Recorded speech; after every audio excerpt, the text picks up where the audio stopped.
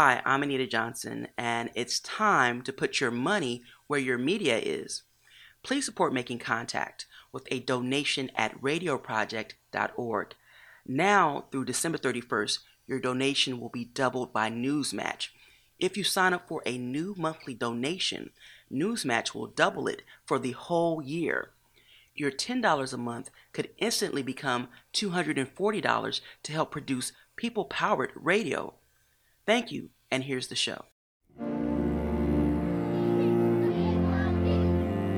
Our system is, in too many ways, broken. The way we see the world shapes the way that we treat it. This is Making Contact. I'm Salima Hamarani, and on today's Making Contact, we talk about how coastal communities prepare for the future as sea levels rise around the U.S. We've seen it. We see it all the time. So a lot of people that don't believe in it never saw the changes living in one place for this long. We go to Georgia to learn about a living seawall protecting the Gullah Geechee community on Sapelo Island. The idea here is that you stabilize the eroding bank with mostly natural materials, and at the same time you are improving habitat. And we look at the repercussions of the sea gates the New York Army Corps wants to build to protect the city from another Hurricane Sandy. Stay tuned, all that and more on today's Making Contact. We start today's show in Georgia, where reporter Claire Reynolds talks with Maurice Bailey about the Gullah Geechee community on Sapelo Island and his plans to save it from the encroaching sea. Well, we're Geechee, so we're proud saltwater Geechee people. There's not a lot of us anymore, but people still hold on to that Geechee part, that proud part. That's Maurice Bailey. He's a farmer and activist in the hog hammock community of Sapelo Island, Georgia. So this is our last community on Sapelo Island. We're on 13 generation of people from Sapelo Island. So since my family was enslaved over there, we was there. Once there were hundreds of formerly enslaved people on the island. And after the Civil War, they were able to farm their own land, and they created as many as 15 communities. And the island's really remote. You can only get there by ferry or plane. And that remoteness really lent itself to preserving the Geechee culture. But when tobacco tycoon R.J. Reynolds, who owned a lot of land on the island, sold his portion to the state of Georgia, he moved a lot of the Geechee communities into just one location, and that's Hog Hammock. And today, Hog Hammock is the largest existing Geechee community on the Georgia coast, but that consists of only 30 people. We're down to 30 descendants, and between the descendants and the losing of land, our community is in danger of just being extinct. So we're putting forth the efforts to try our best to preserve much as we can in our efforts to preserve the land, at the same time preserving the culture, because without the land, we don't have the culture. This population of 30 plans to sustain their cultural heritage and homeland the way they always have, by cultivating the land. And to do that, they're farming ancestral crops like red peas, sugarcane, and indigo. We're not planting crops to get wealthy off of. The idea is to ship these products all over the world to tell our story, to reach more people. Using agriculture to preserve Geechee land was the idea of the late Cornelia Walker Bailey. She was an author, historian, and activist, and she was Maurice Bailey's mother. So to grow, harvest, and package things from Sapelo Island is a way of us reaching outside of just Sapelo Island and being another voice. So these products is a voice of Sapelo Island. Farming is already a really tough way to make a living, but it's gotten even harder now because of the impact of sea level rise. We've seen it. We see it all the time. So a lot of people that don't believe in it never saw the changes. Living in one place for this long, we saw the changes, and we know what's happening. So we know that it's real, and we know that it's happening to us very quickly. When we was younger, you might see like once a year, you might have this extreme tide. You see some salt water that will come into your yard, but now it's more of a frequent base that salt water floods the yards or floods the fields. So we're trying to do something to help stop this from happening at the rate that it's happening at. We're actually about 6 or 7 years before a lot of our land is not usable. The tides are already flooding churchyards, agricultural fields, people's homes and their backyards. And according to the National Oceanic and Atmospheric Administration, the prediction for sea level rise on the Georgia coast is 3 to 5 feet by the end of the century. The Georgia coast experiences greater than average sea level rise. And the hog hammock community, which is the largest, most intact remaining Gullah Geechee community left in the country, is really bearing the brunt of that.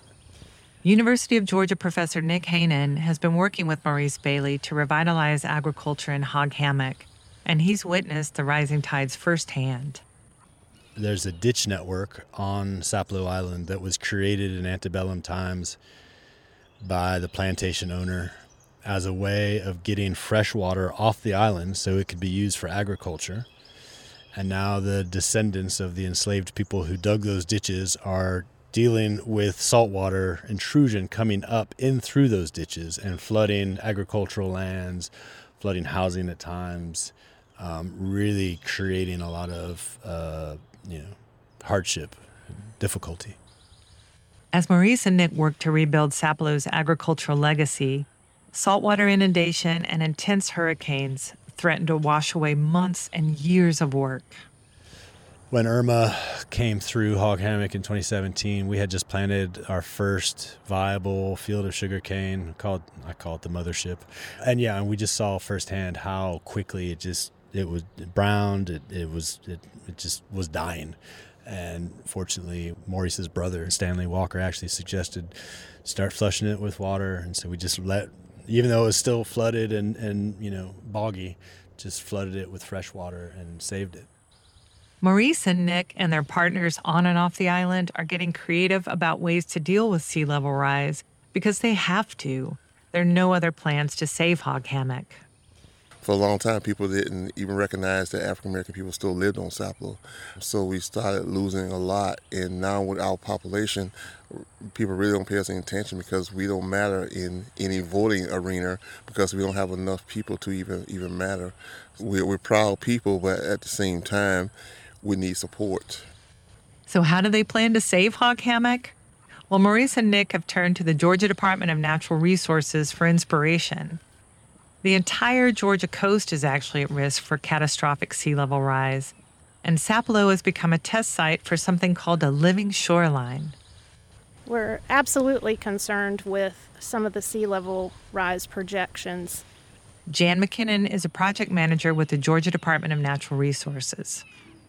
We have 6 to 9 foot twice daily tidal fluctuations, and over the last 70 years, we have seen an increase in sea level rise that, if added on top of that, I think really showcase what we are seeing today as a strong tidal energy that is causing erosion in a lot of locations where it historically has not. Well, can we take a look at this living shoreline? Absolutely. On Sapelo, a natural shoreline might prevent some of that erosion by rebuilding land and habitat, instead of using hard engineering like concrete seawalls, which coastal communities often use.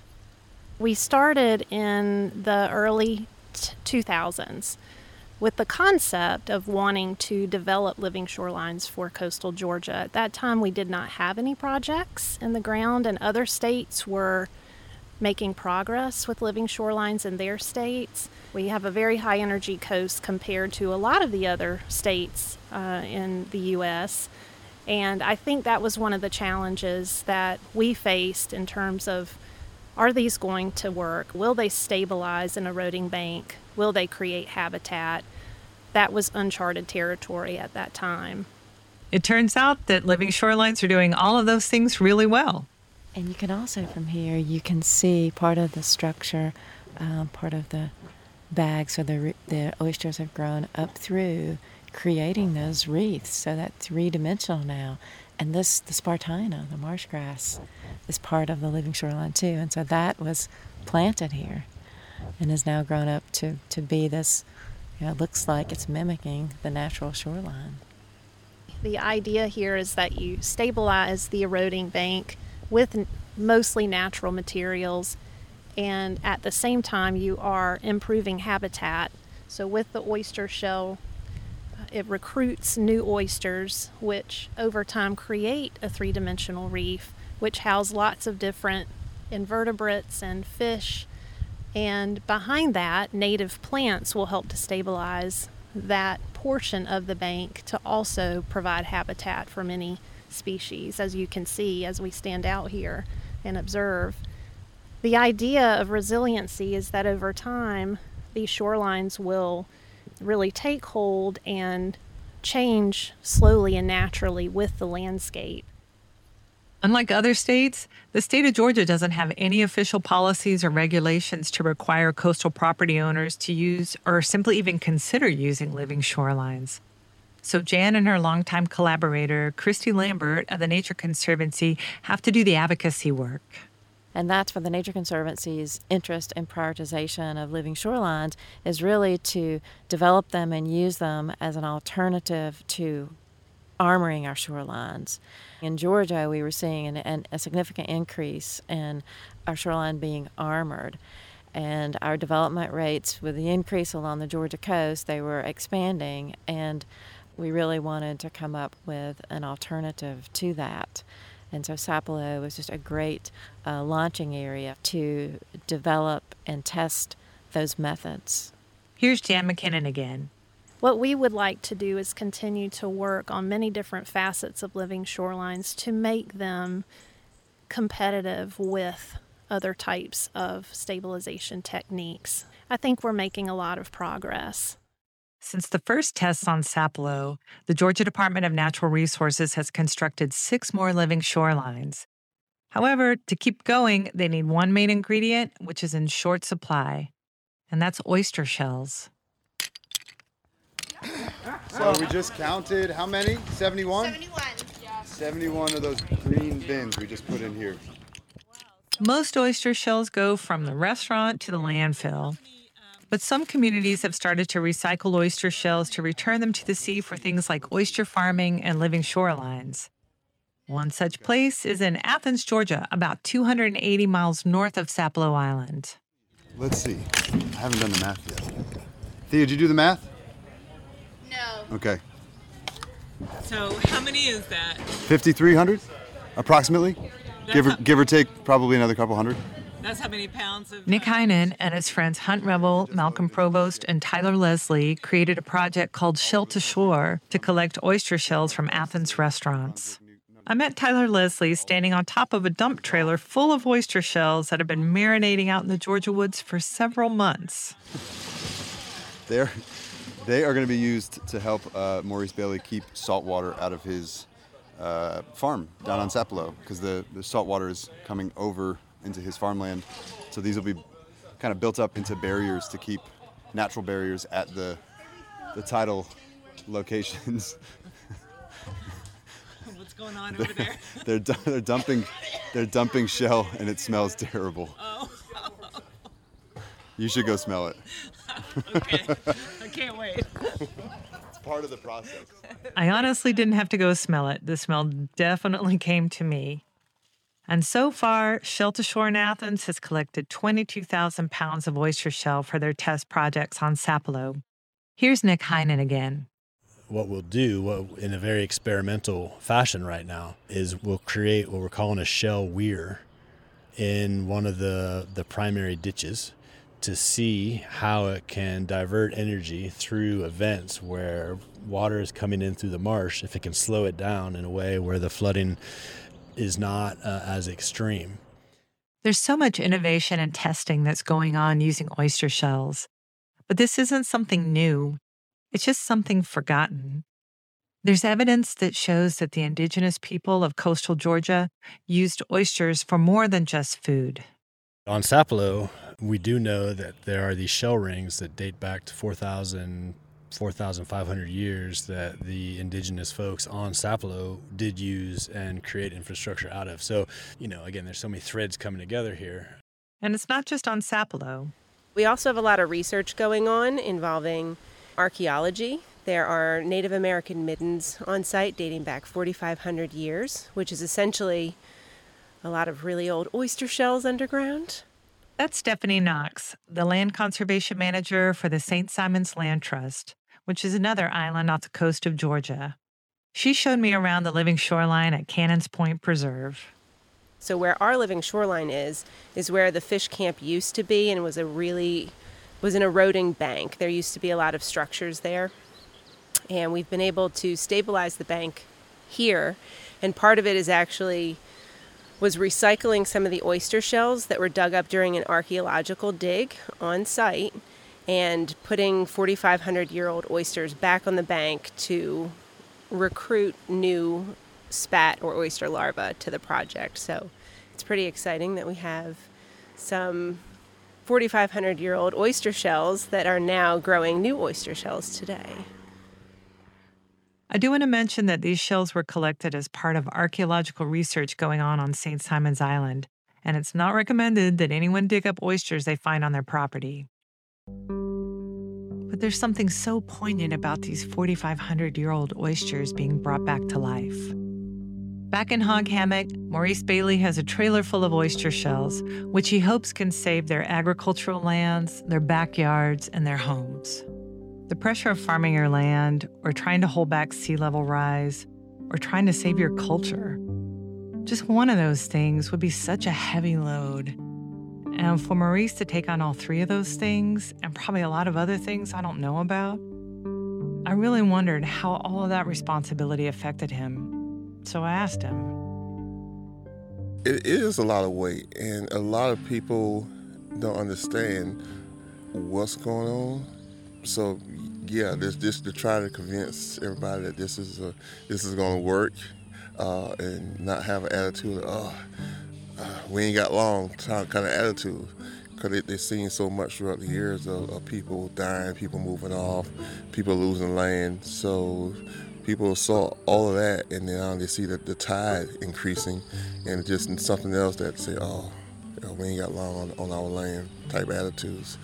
So you have to push that through and to keep fighting.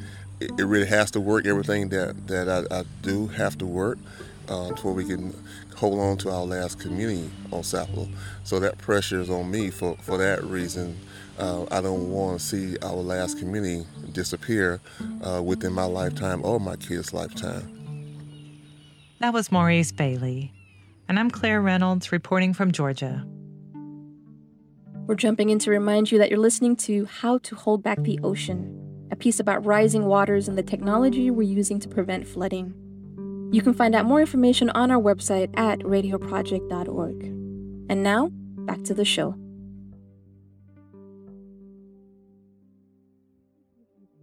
Welcome back to Making Contact. In the first half, reporter Claire Reynolds took us to Sapelo Island, Georgia, to talk about what's called a living shoreline, a more ecologically friendly way to deal with floodwater from the sea. But other places like New York want to use bigger, harder structures to keep back the water, traditional seawalls, which are built of concrete. And many activists are concerned about their impacts. One of the reasons New York wants to build a seawall is because of a massive storm that hit the East Coast in 2012. Public transportation for over 12 million people was shut down in New York, Philadelphia, and Washington, D.C. And concerns don't ease after Sandy's landfall. Hurricane Sandy crashing on shore, winds now at 90 miles per hour, and this storm is so big, so vast, 60 million Americans will feel its power.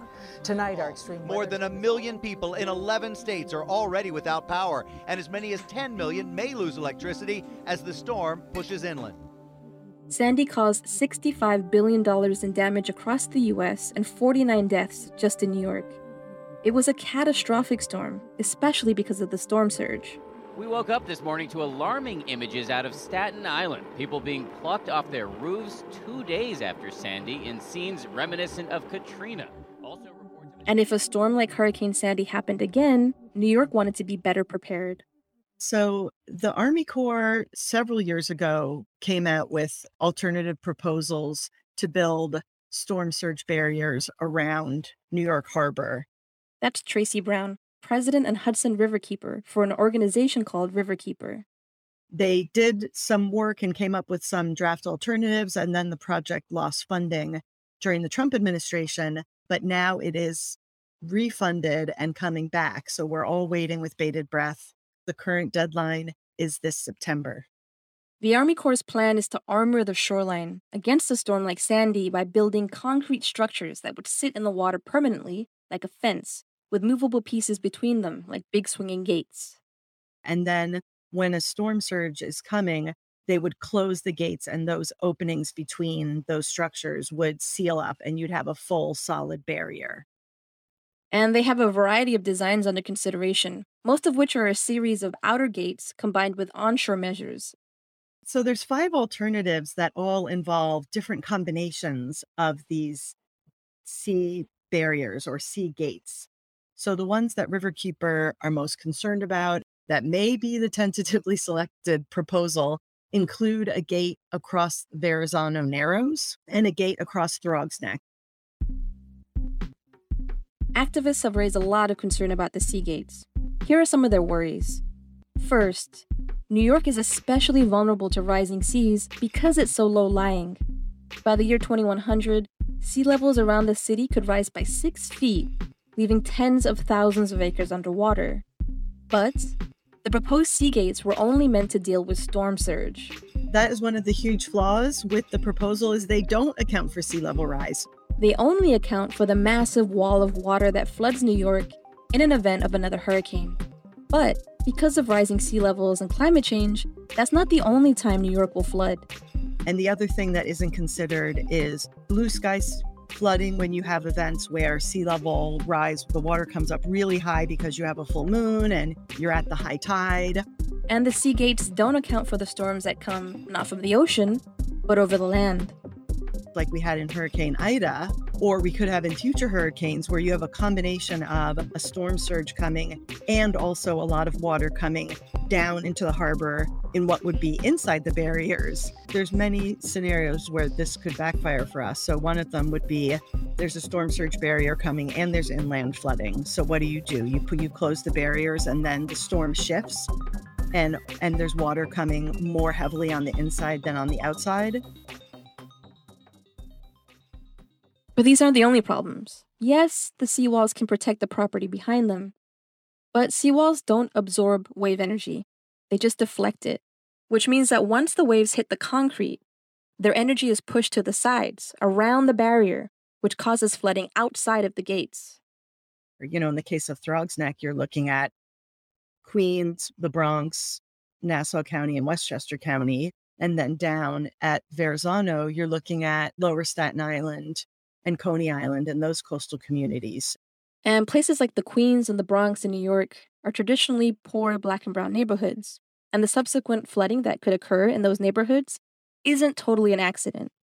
It's the direct consequence of how the Army Corps thinks about costs and benefits. So they're saying, how expensive is property in the Lower East Side versus the Bronx near the Throgs Neck? Oh, the Lower East Side is more valuable property. So if we put a gate and invest infrastructure to keep this community from flooding, we'll save X billions of dollars. But if we help this community in the Bronx, because it's much less valuable, we'll only save X hundreds of millions of dollars. Therefore, better return on investment to invest in this area. And that doesn't take into account the unique qualities of communities, the mobility of different communities. Usually the more affluent communities have more mobility. And the gates could have massive ecological impacts as well. One of the things that's going to happen that's been shown by a study that was done by Phil Orton, a scientist at the Stevens Institute, is that the barriers, the permanent in water aspects of the barriers, are going to be a collection point for pollution. The sediment's going to back up on each side when the tides come in and out. And we have a lot of toxic sediments and a lot of pollution. And then you add what's the impact of when it's closed. And that's when the real impact happens. And if we look forward to rising sea levels, and even though these gates aren't designed to address sea level rise, as we have more flooding because the sea level is rising, there's going to be increased pressure on elected officials every time we have one of those full moon high tide events coming to close the gates. And the more often they're closed, the more impact that has on keeping the fish and keeping their life cycle intact. The types of sea gates that the Army Corps wants to build in New York are different from seawalls built right up against the shoreline. But in both cases, they tend to degrade the local ecology.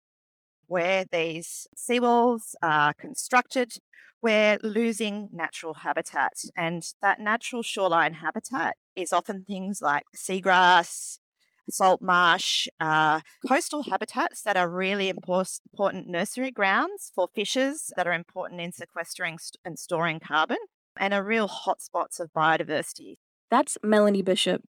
I'm a marine ecologist at Macquarie University in Sydney, Australia, and also the co-founder of Living Seawalls. The second ecological issue is what we term coastal squeeze. Naturally, shorelines are not static, so they will move landward or seaward according to sediment fluxes and changing conditions. So what happens when you build these structures is that rather than having this shoreline that can move seaward and landward according to conditions, it's now static. And so what happens is during those times where the shoreline would naturally retreat towards the land, what we're seeing is that all of this biodiversity, the animals and the plants that live in that intertidal zone between the high water mark and the low water mark, they're being squeezed out. So, seawalls and sea gates come with a lot of problems. And at the same time, we have to contend with a future in which our current shorelines will be underwater, and places like New York need to protect people from another deadly hurricane. So, what alternatives do we have? Well, in the first half, our reporter talked about using oyster shells to build up a living shoreline. You can also create natural shorelines with coral reefs and mangrove forests. And what these habitats do is multifold. Something like a shellfish reef or a coral reef can actually serve as a natural breakwater. So there's been some interesting studies actually from North Carolina that compared the performance of structures such as bulkheads to marsh and oyster reef in providing coastal protection through hurricane events. And they actually found that the natural habitats were doing a much better job. They weren't suffering the same damage, and there was much more resilience in these systems to cope with multiple storms. And because many of these natural shorelines are alive, they continue to grow. Things like a mangrove forest, they trap sediment and they can naturally grow vertically through time. And so in many instances, they can actually keep pace with sea level rise. And finally, there's a hybrid option, where the seawalls are half artificial, half natural. So a traditional seawall is vertical. It is fairly flat in nature. So it's either a smooth concrete surface or it's blocks of rock that have been grouted together. And so what this means is that there's really nowhere for marine life to hide from predators and also from environmental stressors. And so it's all about reintroducing those nooks and crannies, those little hollows for things to hide in and get protected. And so rather than having a vertical structure, can you actually slope it to provide more area for things to attach to? Can you actually create stepped blocks? Can you cut those blocks in a heterogeneous manner? And so they're not all the same and smooth. And, there's spaces in between where things can hide. For Tracy and organizations like Riverkeeper, the hope is that as New York prepares for its future, engineers and community members take a tiered approach to protecting the shoreline, one that respects the life-giving as well as the life-taking aspects of the ocean.